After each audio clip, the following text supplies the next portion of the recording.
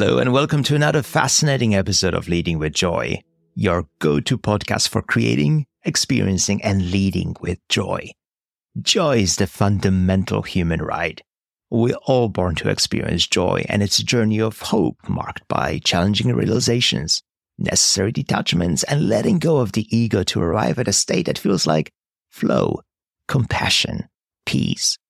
And in today's episode, we're honored to welcome Professor Hoda Alkhzaimi, who embodies all of these values as a beacon of inspiration and a vanguard for joy in the digital age.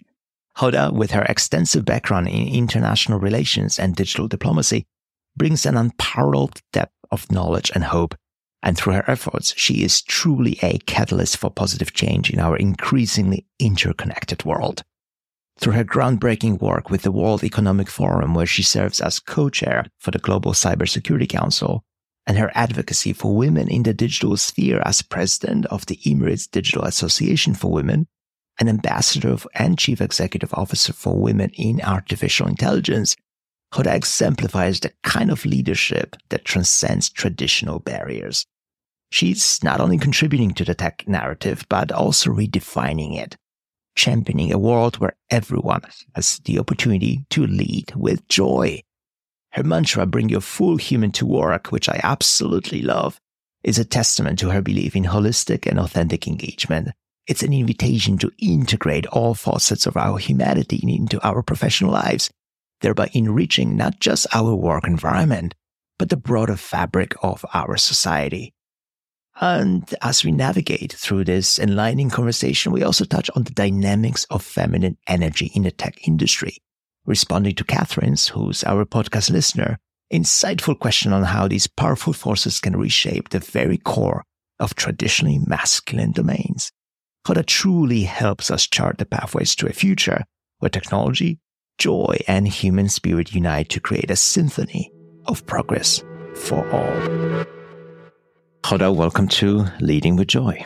Thank you, Marty. It's such a pleasure to be with you on the podcast and discussing one of the most important aspects in life, joy. So let's kick off with joy, your definition of joy. I mean, you have vast experience in tech advancements. You're director and founder of NYU Center for Emerging Advanced Research Acceleration for Tech. You hold many leadership roles, including co-chair of the World Economic Forum Global Cybersecurity Future Council on Cybersecurity.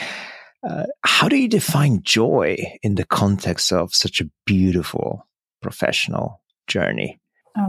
So I think for us, for me at least, joy is a positive and profound state, a humanitarian state that is predominantly centered around a sense of well-being, but collective well-being, and as well a sense of gratitude and also purpose. And it comes with a very unique structure that I would say a long-term value, for me at least, which is centered around serenity, peace, and collective good. We're moving towards a world that's becoming decentralized. In my experience, the value of the collective is now being appreciated a lot more than the value of working in silos. What role do you see joy play, in building for the collective, I should say? I think we should first start by defining what does joy mean. It's very subjective to different communities, societies, and individuals. And we should start by acknowledging that joy is different for different perspective. And holistically, if we want to embody that kind of definition, then we should welcome the inclusive, not the exclusive definition of joy, which means for some, it could be as well embracing pain, grief, and sense of a bit of a sense of a negative grounding around human suffering and traumatic experiences, but at the same time, persevering that to make sure that you embody a sense of a human resilience because you want an ultimate outcome of peace and serenity to be surpassing whatever circumstances you're passing through life. So acknowledging that this could be as well an acceptable definition of joy as that other definition that would say it's a profound emotional state of happiness, joy, and bliss, and pleasure and delight. Because I think we tend to be very binary in our definitions, and we tend to pick and choose the positive associations that come with joy, and forget about the fact that joy is as well surrendering to vulnerability and making sure that you are not defined by those vulnerability, but you're defined by the way you react to these vulnerabilities, or by the way you overcome those vulnerabilities, regardless of the circumstances that are being presented on the table. How do you embrace these qualities that redefine our experiences of joy, the feminine qualities, the feminine traits, and how do you inspire with them? That's an amazing question. I mean, let's start with the fact that we live in a very we're in a very selective world that's personalized behind specific profile of existence when it comes to embodying an image of success. So if you want to know who is the perfect leader or who is the perfect champion globally, we tend to use de facto stereotypes around us and champion those stereotypes. And most of those stereotypes would have, I would say, masculine traits associated with them. Some of these masculine traits could be as well aggravated scenarios of, I would say, pursuit of aggressiveness and success, which might not be one size fits all definition of how we should live our life. Why do I love Athena Doctrine? I'm an avid reader, of course, and I had this discussion with a friend of mine recently, Ali Al-Habshi, and she said, Hoda, you should read the Athena Doctrine. Because we were discussing how feminine values should also have a presence in leadership. And the two researchers came up with 64,000 surveys. And they said surveys input, and they were trying to characterize what are the predominantly favorable leadership traits that exist within different organizations. And the predominant voices were advocating for voices of towards empathy, nurturing, collaboration, flexibility, understanding, protectiveness. Most of those traits, based on those two psychologists, are actually feminine traits. And I think what the survey is aiming to say at the end of the day is that we need to have that kind of supportive, nurturing spaces in order to be able to define how can we build collective good. Because collective good means everyone on the table, or everyone should have a seat on the table. Everyone should have a voice on the table. And for that, you need to cultivate this kind of feeling of psychological safety, of human safety around the different culture or maybe organizational culture that you're building for people to exist in peace and to bring in their human purpose and value and human good to work with them as well. And a lot of what you said happens at the leadership table. That's the role of a leader, to be connected with the authentic self. And, as a leader myself, I connect both with my masculine and my feminine. I connect with the authenticity of who I am. And I promote that in the environment in which I work. If we now take this to someone who's just getting started, someone who's fresh out of high school, fresh out of university, how do I live in a world that is toxic, in the world that is influenced by negativity, in the world where you are expected to be one thing or the other, in a world that is highly conditioned, deeply, deeply conditioned in trauma?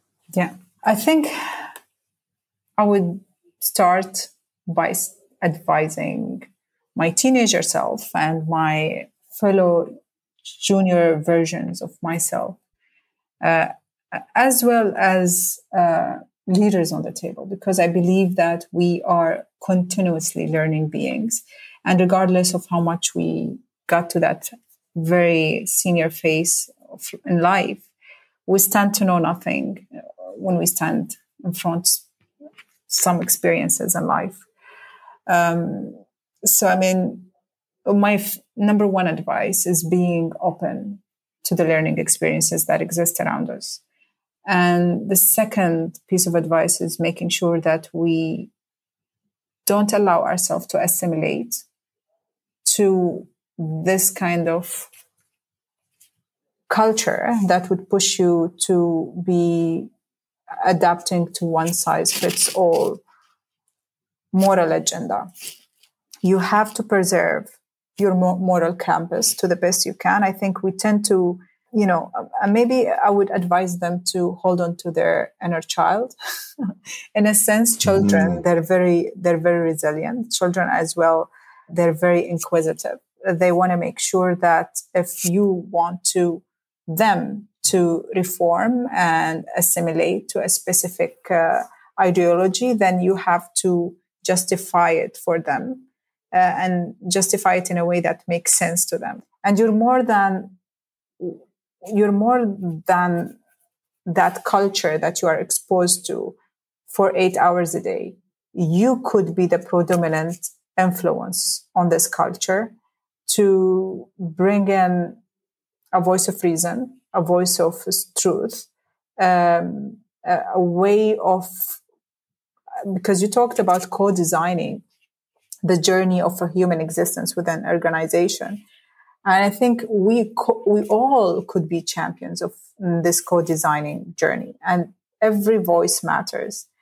So I would say don't muffle your voice, don't assimilate, try to use the power that has been given to you within your collective ability to bring in good to the table, and aspire to do more, because we're more than just we're more than just job descriptions around the table. What do you consider as that hallmark of the journey promoting the causes which you shared with our listeners? I think most of those moments can be categorized with moments where I was a factor or an agent of multiplying opportunities or access to opportunities for people around me, providing that safety support system for people to exist in their full human forms, I would say, within different organizations, making sure that at the end of the day, when you deal with a very structured, with a very bureaucratic structures, I would say, of organizations, and you advocate for values similar to the values we've discussed earlier, when you want to advocate for people are not replaceable rather than they are transferable talents within your organization, and making sure that at the end of the day, at the end of this kind of very, very deliberate and very elaborate journey of convincing the structure to change, that it works. And actually, because you voiced your concerns and you put your foot down and you say that we need to build a different system, a different organization, a different culture, actually the system listened and people started changing, seeing that windows of change and windows of hope actually being created because you were part of the body of work or the support system that helped in creating them, is, I think, my highlight of joy, or highlights of this journey of joy that I have, because it means that one single what if that is I started this journey with, when I was like, what if I did not assimilate? What if I voiced my opinion? What if I championed this cause? Maybe it would work. Actually meant that there is actually a success rate behind that what if, and we should always go behind our what if. And these what ifs take a lot of energy. 100%. How do you prioritize them? How do you say, well, this what if is going to get? I think I tend to build points of connections in between me and the people I'm serving most of the time, which is normal and natural. I want to make sure that I'm not desensitized to the human need that exists around me within the organization, just because I have a specific mission or a specific job description and I have to hit those performance KPIs or whatever it is.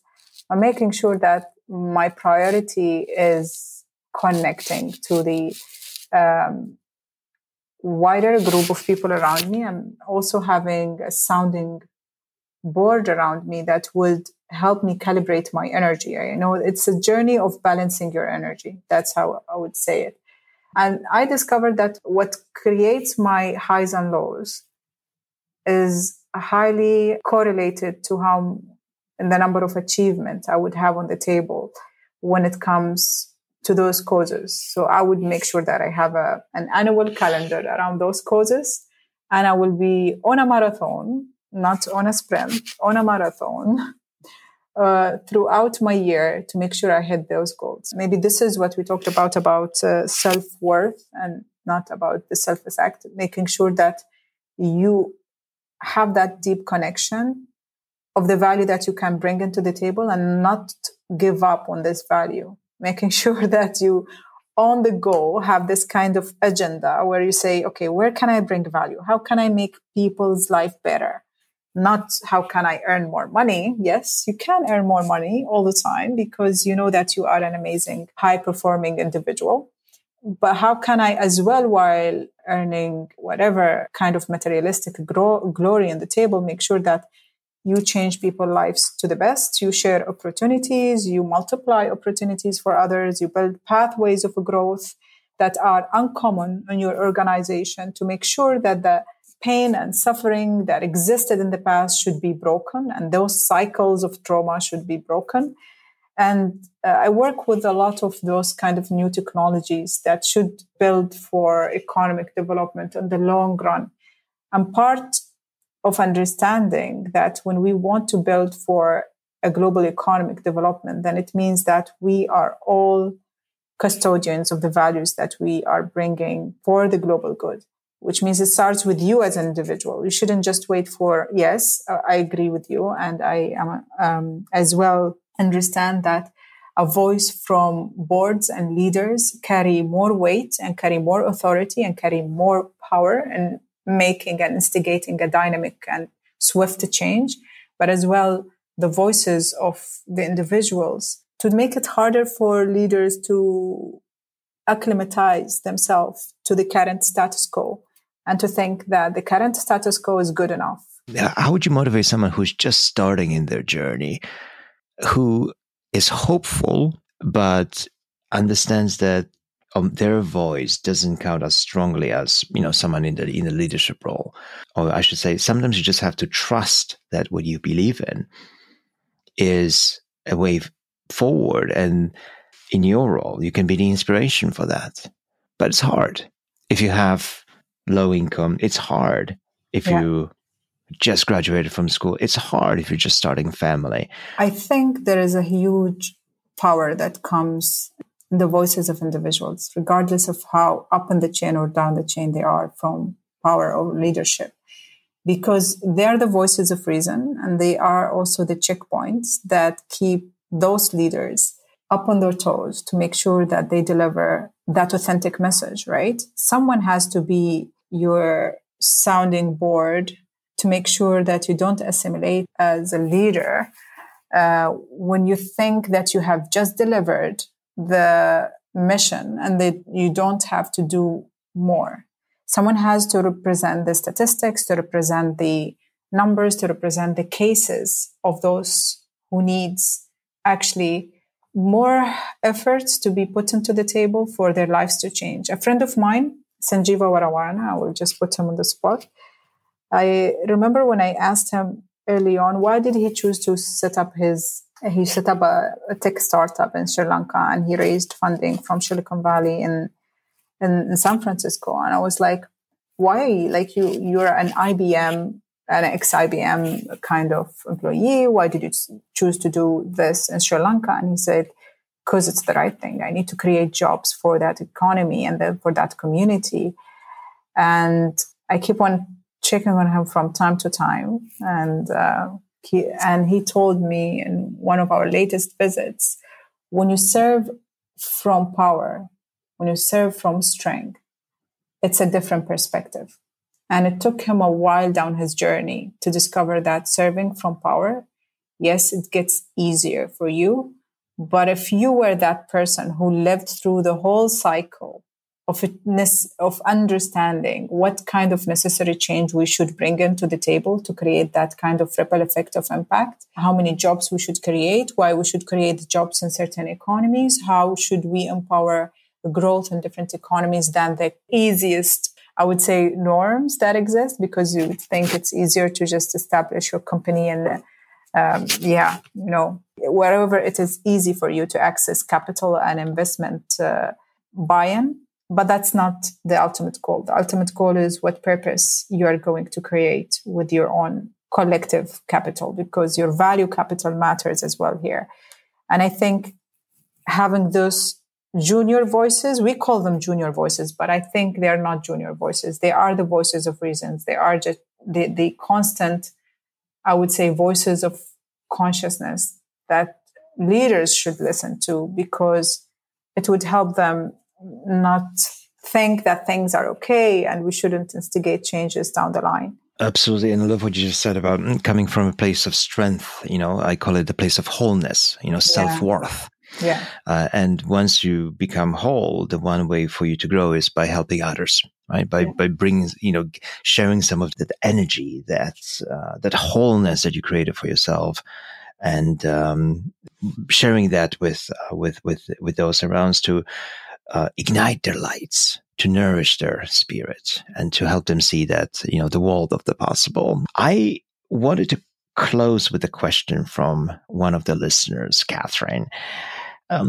How do you use your divine feminine energy in the masculine world or in masculine spaces? She asked. Thank you, Catherine, for the question. I think it's such a great question to bring into the table.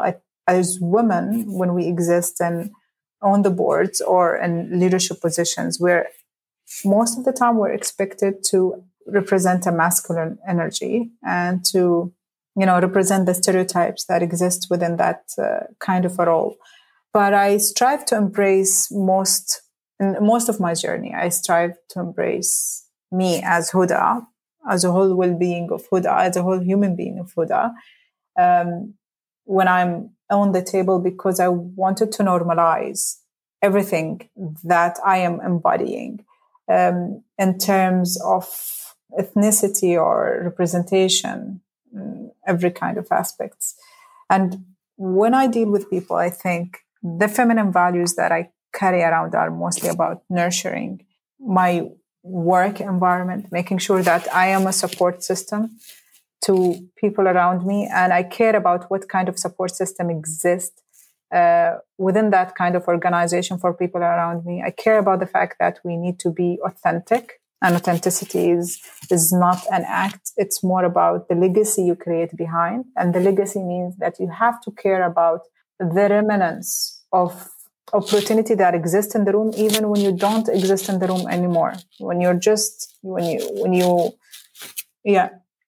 don't exist in the room anymore, and when you have, for example, exited your working environment for 10 years after you finish the job, what would people say about the legacy that you have created in that working environment? So that long-term asset creation in terms of support systems and support in terms of a safe environment for people to exist in inclusive form is very important to me.